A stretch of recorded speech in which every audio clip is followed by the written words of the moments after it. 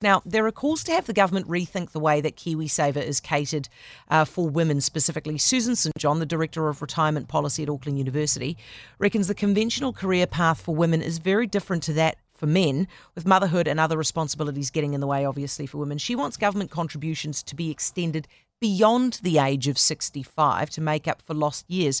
And Susan St John is with us right now. Good evening, Susan. Good evening. So would you extend this for women and for men? Oh, well, yes, it's not a gender-specific thing. It would just help women probably more than the average man. And for how long would you extend them? Well, how long can people keep working from the age of 65? It's time limited anyway, but it would just improve the equity of a system that was clearly set up with a traditional male pattern in mind, and maybe that unconscious bias is something that we now need to address.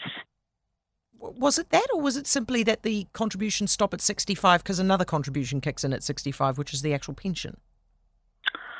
Well, you could look at it that way, and certainly New Zealand Super does start at 65, but you still have the inequity that it might be that a woman who's taken time out for important caregiving work has only got 20 years of contributions, whereas a man might have 40. But Susan, it is the modern times do give us a lot of choices. Women don't have to do that anymore. If they choose to, that's their choice, isn't it? Well, I don't think it's quite as simple as that. There's very often caregiving duties that women take on, and it might not just be for young children, but it usually is, but it could be for older members in the family. What we know is that 1 in 3 women work part-time compared to 1 in 10 men. So even when they get back into the workforce, it's often not at that high level. So but the thing is, are we not discounting the benefits of staying out of the workforce, for example? So we're attaching a monetary value, right, the government contribution to being in the workforce. But if you, as, let's say, a woman, choose to go and look after the children for 20 years, there are benefits that you accrue that are not monetary. Are we undervaluing them? Well, you have to have money to live on, and the fact is that we know that women are coming into retirement increasingly impoverished.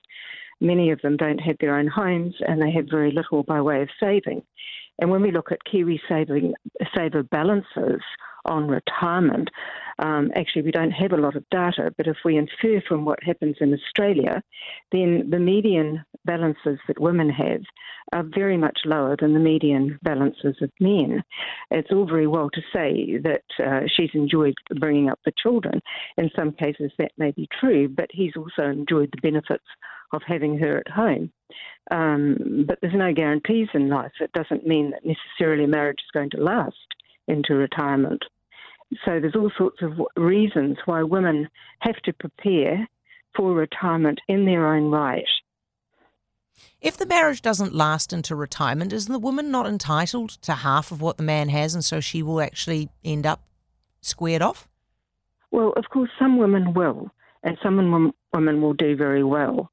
And we're not worrying about them, but many women are married to low-income men who don't have a considerable amount of saving, and there's nothing much to split. So it's really important that early on she's aware of the fact that she could live 30 or 40 years in retirement, and that it's clear that New Zealand Super on its own is not going to deliver anything other than a very, very basic standard of living. Okay. Susan, thank you. I appreciate that. Susan St John, Director of the Retirement Policy and Research Centre at Auckland University.